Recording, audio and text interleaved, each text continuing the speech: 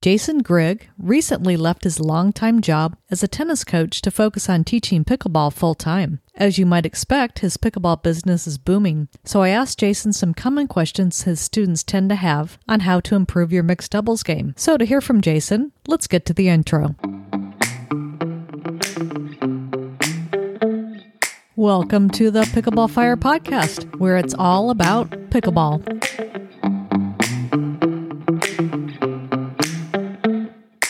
Today, I would like to welcome to the Pickleball Fire Podcast, Jason Grigg. Welcome, Jason. Oh, thank you, Lynn. Thank you so much for having me today. I'm very excited to be able to do this interview. I wanted to have you on the show. I know you're a friend of Meg Charity's, and her episode today just came out. But I know that you have done a lot in the way of instruction in racket sports, so I thought you'd be a perfect person to talk about some different techniques and strategies on the pickleball court. But before we get into that, why don't you go ahead and tell me how you first heard about pickleball, got started, and maybe about how long ago? So thank you, Lynn. So my background really, my coaching background really is in tennis. So tennis has always been my background, and I've been coaching tennis for 20 plus years. And I went through a tennis program that's called Professional Tennis Management at Fair State University in Michigan, where I grew up. And I've been heavily involved with the tennis part of it for a while, and then probably I got certified to teach pickleball about 2 years ago from the IPTPA. And ever since then, I've kind of fell in love with playing pickleball. I mean, it's one of those sports where, it doesn't take very long. If you have just a little bit of competitiveness, you really, really enjoy getting out there and kind of battling with your friends and having a lot of fun playing. So that's really what is so great about it. I notice on your pickleball website, jgpickleball.com, that it says that you coach both pickleball and tennis, although I notice on your website it was pretty much mostly pickleball. Are you exclusive now with pickleball, or are you still doing some tennis coaching? Yeah, so what I've been working on doing is I worked at a tennis facility for years and years. I was recently had a job as a director of tennis about last September, so it would have been 2020.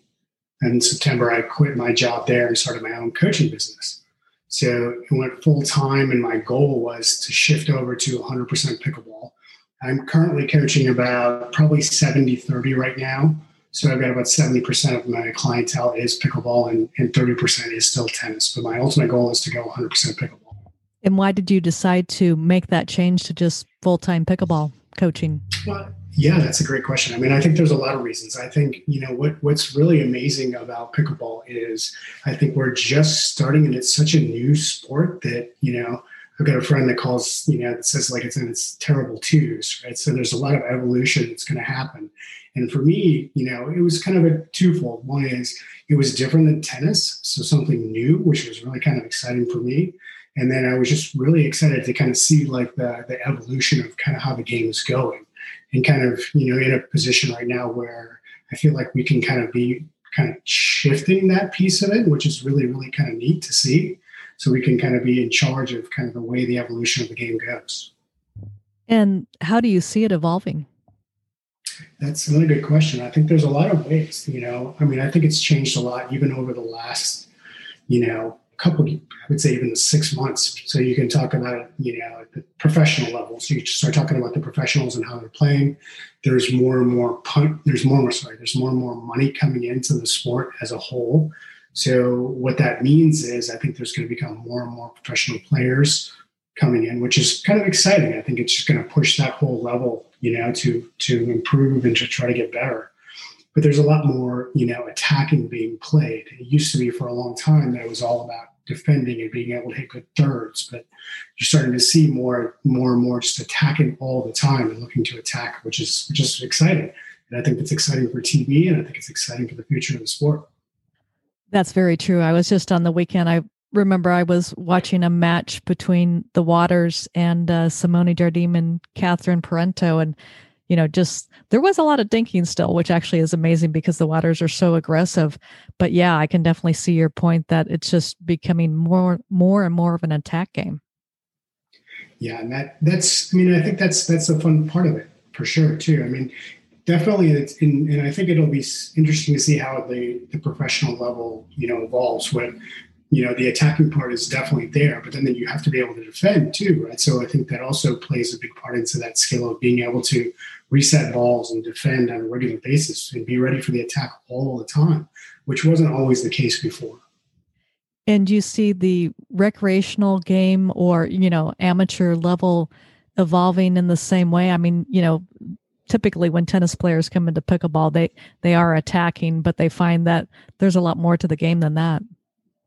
Yeah, and I like to call it, and this is, I'm guilty of this too, because when I first started playing pickleball, that was my background, and I didn't understand what a dink shot was or what a drop was. And, it was like, okay, I'm playing, and I have clients that are guilty of this too. I mean, they're playing tennis on a pickleball court, which we've all seen that, right? It's, all they're doing is just hitting away. And then once they learn, that there's a skill that allows them to, hit balls that are less attackable, to their opponent than the balls that are coming faster. It's something that's eye-opening when they start to learn that skill. So yes, it's an evolution of the tennis people getting, more and more tennis players playing pickle and being able to understand that there's a skill level that it takes, right? And there's certain skills that are very specific to pickle. Now, one of the things we talked about briefly before we started the official podcast here today was you were talking about something called Pickleball IQ. Can you tell me what that is and just give the audience an understanding of what that means? Yeah, I mean, I like that. I like that terminology of, it's something I use with a lot of my classes, and I start working on, instruction of being able to understand kind of the game of pickleball, right? So, and this is something that a lot of times I start with people, the first couple lessons that I give them, I kind of give them a understanding of what their pickleball IQ is. And I also try to figure out what their background is too, right? So if it's always tennis and they're, if it's a guy and he's a solid forward tennis player, he's coming in and he likes to hit the ball hard. It's like understanding that the skill of, okay, well, it's maybe not always important to drive your third shot. And if you can work on being able to hit more of a drop, what that does is that allows you to have more success, you and your partner to move, and gives you a little bit more time to be active as, at the serving side of the court.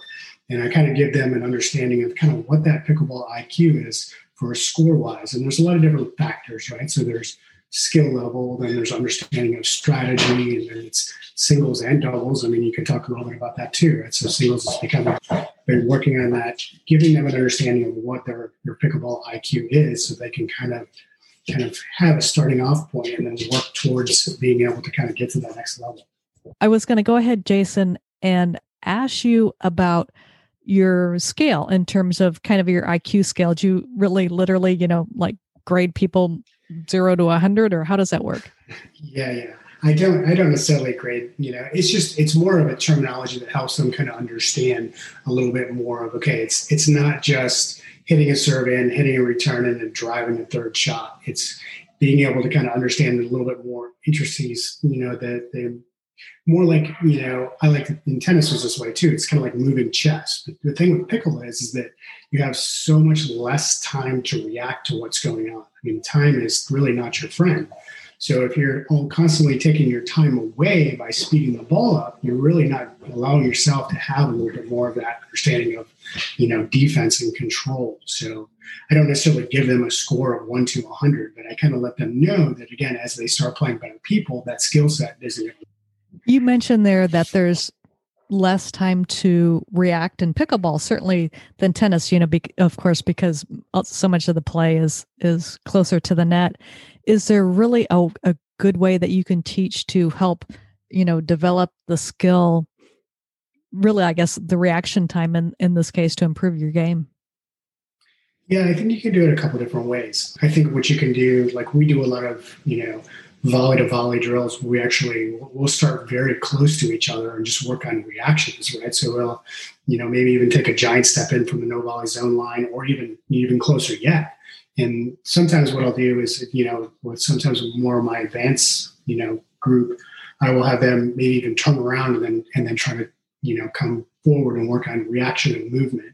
And then I think it's a combination of not only being able to react, but I think it's also recognition, right? So that's another huge part of it, is recognizing when the ball is being sped up at you, And then whether it's coming in, especially to the forehand, because I think so many people always immediately work on defending on the backhand that they cannot attack on that forehand wing. So that's a big one for them to be able to learn that recognition and be able to see that ball coming into the forehand side. One of the other things that we talked about in terms of just thinking about some instructional topic that would make sense for the show is we were talking a little bit about, doubles and more specifically mixed doubles, and also, having a partner who may not be quite as good as you, which, I have to say, certainly at the high levels in the pro ranks, generally the men are going to be better than the women. So what are some tips to help players in mixed doubles? Yeah, and I think that's a great question, Lynn. I think it's really challenging. I think for a lot of people. I mean, the mixed is one of those where I think number one is communication, right? So it's working on having some of that communication, or even talking before you go out and play, right? Who's going to take more of the middle ball? So if you're playing mixed and you're stacking, which means again the guy's going to be on the left side of the court, and we're assuming both players are left-handed. So he's going to end up taking more of that, maybe 3/4 of the court on that forehand side. And if there's an understanding of that before you go out and play, then it's a lot easier for maybe the female player to let the guy player hit that middle ball. And then I think it's also communication during play, right? So when the serving side is both back and the return is hit deep to the middle part of the court, knowing who's going to take that third shot is pretty darn important, right? For that, especially at a higher level. But I think communication being the number one thing for sure. And what else do you feel like players should be communicating about when they are playing doubles? Well, I mean, I think, it's working on being able to communicate, I think also on, when they hit the third shot, they could then let their partner know, maybe if it's a little bit higher, to watch out a little bit, to be patient with moving forward. But I think at the higher level, what you see, maybe not quite as much in mixed with that third shot, but you'll definitely see that, if they're playing that, doubles together, where again, we were talking about the attacking, is the person's hitting that third shot drop and the other person is moving forward, trying to attack any single ball and get on at that higher level. And a little bit more of an intermediate level, I think what you're going to see, it's in advance, maybe not professional. What you'll see is there's more communication of being able to let your partner know maybe you haven't hit quite as good of a third as you would like. And then you're trying to be patient with moving forward so you can, get yourself ready to defend. Okay. One of the things I noticed at the pro tournament this last weekend, it was in Delray Beach, Florida. There's a lot of communication that goes on with the teams and the pros, and it's not just all verbal. There was also a number of, typically hand signals, telling them what's going to happen, I guess really in most cases before each point. So how exactly does that work? Yeah, that's really good. And the way that works a little bit, like typically when you're stacking, usually what ends up happening is the player either comes, if you're serving, they'll be like behind you or next to you, to your spot. And then if you're receiving, they're kind of off to whatever side that they're on. And kind of what's happening at the professional level is they're switching now instead of actually going off to the side of the court. So what will happen is that, so for example, my partner will be on the left side of me and I'll be returning on the right. And then my partner gives me the open hand that he's going to switch over to the right side of the court, and then I'm going to move in behind him. So that kind of allows us to still play the same side of the court, but it's less of this. And it makes it a little bit more, maybe as a threat, on the other side, or just makes it look something different, to your opponents on the other side. So that communication is also very, very important for sure. Now, one of the things that can often happen, and I think really happens more in recreational doubles, is that, during drop-in play or, anytime you don't really have a set partner, which is a lot of the time in pickleball, you can get paired and have very disparate skill levels, but you're playing essentially on the same team, your partner. How do you handle those situations? And I know this even happens sometimes in recreational play, but how do you handle those situations when really one person is getting targeted much more than their partner? Yeah, that's also a really good question. And I think that's I hear that question happen, at least coming to me a lot as a coach. So, and this is one of those, it can be either a perception with your partner is weaker than you, or it's just your partner's having a bad day. I mean, we all have them, right? I mean, it's one of those things where it's like, I can play great one day and not be able to hit a third say my life the next. So it's trying to be, again, working on that communication piece. And I think the more you can also work on being able to try to move around and be, just try to be flexible with what you're trying to do. So the more you can help protect your partner against maybe middle balls and try to move over and try to be more aggressive with certain shots, I think can certainly help that. But it's really, really challenging when you're playing with a partner that's getting targeted by the team on the other side, and you don't get to hit too many balls. But I think the more you can be active with trying to move around a little bit, and then maybe if your partner feels comfortable stacking or switching, right, I think that also helps a lot, because then you can at least get yourself into a position where you can maybe start trying to hit some balls to help protect them. That's really great advice. And, the one thing that's difficult, and I'm not saying like I'm a great player, but I remember one particular recreational match I played where the other team knew me very well and they were not going to hit me any balls. I mean, it was so incredibly frustrating. I mean, oh man, how do you help people deal with that situation? Because it really is frustrating at times. Yeah, and I think it's super challenging, right? But you have to look at it either if it's it's one thing if it's in a really competitive tournament environment. It's another thing if it's rec, right? Because if it's rec play, then it's one of those where it's more a little bit more social, right? Maybe you're not going to try to insert yourself as much, because you're out there for the social component. But I think if you can try to find yourself moving a little bit and trying to maybe attack some of those balls in the middle part of the court, the more you can try to do that, the easier it is for you to try to insert yourself. But it is challenging for sure. I mean, it's probably the number one question that I always get asked. It's like, how do you help your partner out when either they're getting targeted by the team, right? Or the team perceives you as a really strong player, so they're trying to hit it away from you. And that can be good and bad, for the other team, because if they're always trying to avoid you, sometimes they're going to make a lot of mistakes trying to hit all of your balls to your partner. Very true.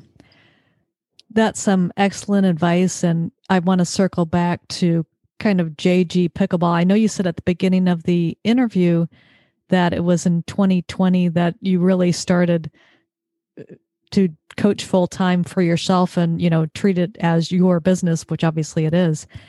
What was that like? I mean, was that scary going from, having, I think you had said taught at a club for many years to, just coaching as your own business? Yeah. And I can say that, I had a full-time job working for, several clubs up and down the East Coast and, as far as Southwest Florida for years. And the last club that I was at was over 10 years with my position.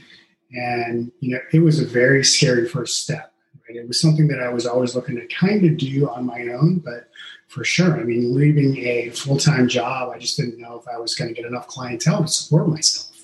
Once I started, making a few phone calls and reaching out to some people that I normally coach, and they're like, yeah, we'd be happy to follow you wherever you went, for sure. I was really surprised on how many players I actually was able to pull over and to build my clientele right from the get-go was it was really surprising to me. But yeah, I mean, it was probably one of the scariest things that I've ever done. But it was also, at the same time, after that piece, it was very relieving in a way, because now I wasn't necessarily stuck with having to coach only people from my club. Now all of a sudden I had access to being able to coach the entire community, which was really, again, kind of a whole new kind of element for me. It was like, wow, this is opening so many more doors, and there's so much more freedom for me to be able to coach more people, which is fantastic. I love that part. And where are you doing most of your coaching right now? Is it in a local area or kind of up and down the East Coast? Yeah, so most of my coaching right now is in a local area in Virginia. So I do most of my coaching at local parks. And like I said, it's probably 70-30, which is about 70% pickleball. And it's all different levels. So, the one great thing that I have seen is a huge influx of just new players. I think, that's one of the things that the pandemic has, tennis too has seen this huge surge of new players, but pickleball on top of it. And the one thing that I've seen with the pickleball, not only is it new players, but it's also, it's not necessarily the demographic of, some of the people that are a little bit more of the senior age, it's a lot more of actually 20s and younger 30 people that are looking for activity, and they're falling in love with the sport that we all fell in love with, which is pickle. And again, we know that it doesn't take very long for that to happen. And it's like, wow, when do we get to play again? This is so much fun. Very true. One of the things I noticed when I went to a local park here last week to play some pickleball, it was in the afternoon around 3:00. The courts were almost full, and I definitely was probably about the oldest person out there. So I can relate to the younger people definitely getting involved now. Yeah. And I think that's a great thing for the sport, right? I think that's part of that evolution that we were talking about kind of at the beginning, is that you're going to see, right? And it's going to be an interesting discussion as we continue to go with, strategy and technique of pickleball, because you're going to see it change as there's younger, faster, and stronger people come into the sport, because that's all part of the evolution, right? So maybe the third shot drop isn't the right shot anymore, and it becomes more of a drive, just depending on, what happens as we go along and how the evolution comes into play. We will see. So your future plans for your coaching business, are you going to stay local, or do you see yourself doing some camps or clinics throughout the U.S.? Kind of what does your plan look like? That's a good question. I think right now, for the time being, it's going to be relatively local, but I think we do have some things on the horizon probably over the next few months, assuming, again, we're getting hopefully to the end of this pandemic. Knock on wood, I'm hoping we'll get to a certain point where, we can start traveling a little bit more and doing a little bit more, and people start to feel more comfortable being around larger groups. But I think that the goal would be to maybe start within a 3 to 4 hour radius and travel around a little bit, and just being able to bring my show on the road and really create, some buzz at some other places, and I have a pretty good connection with most of the tennis professionals in this mid-Atlantic area where I'm kind of home base. So I can kind of connect with them and try to really help them kind of grow their pickleball program. That's one of the things that I'm kind of passionate about, is being able to kind of educate some of the people that, more my background is that tennis piece of it, and they've been in the tennis industry for a long time. Now, as pickleball is really starting to grow, leaps and bounds, it's like, how do they take their program, or how do they start a pickleball program at their club, and how do they grow it from there? And I'm pretty excited about being able to help them to do that. All right. Well, I just have a couple questions left to finish up. I do always like to ask the pickleball pros, which pickleball paddle do you prefer and why? That's one of the things when I first got into pickleball. I mean, again, I'm a tennis guy, so and I've been a Wilson guy for probably. I started playing with a Wilson pickleball paddle when I first started, and I know that all the pickleball people will be like, "Why are you playing with a Wilson pickleball paddle?" But then I started playing with, Megan is actually sponsored by Onyx, and I started playing with the Invoke paddle, and that's by far the best paddle that I've played with for the last year, and it's by far the best paddle that, again, I've played with. So I love playing with that paddle.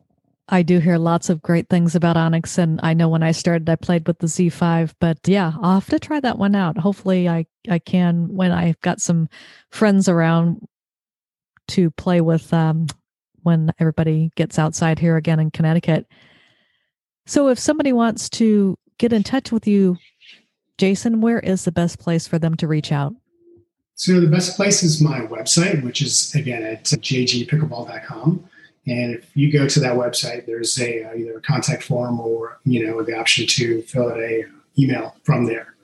And then my email is just jason@jgpickleball.com. All right. Well, thank you so much for being on the Pickleball Fire podcast. Really fun interview, and actually some excellent instructional tips. So I'm sure the audience will enjoy it. Well, thank you, Lynn, so much for having me. I really, really was really looking forward to it. So thanks again. Thank you for listening to the Pickleball Fire podcast. If you enjoyed the show, be sure to give it a 5-star review on Apple iTunes.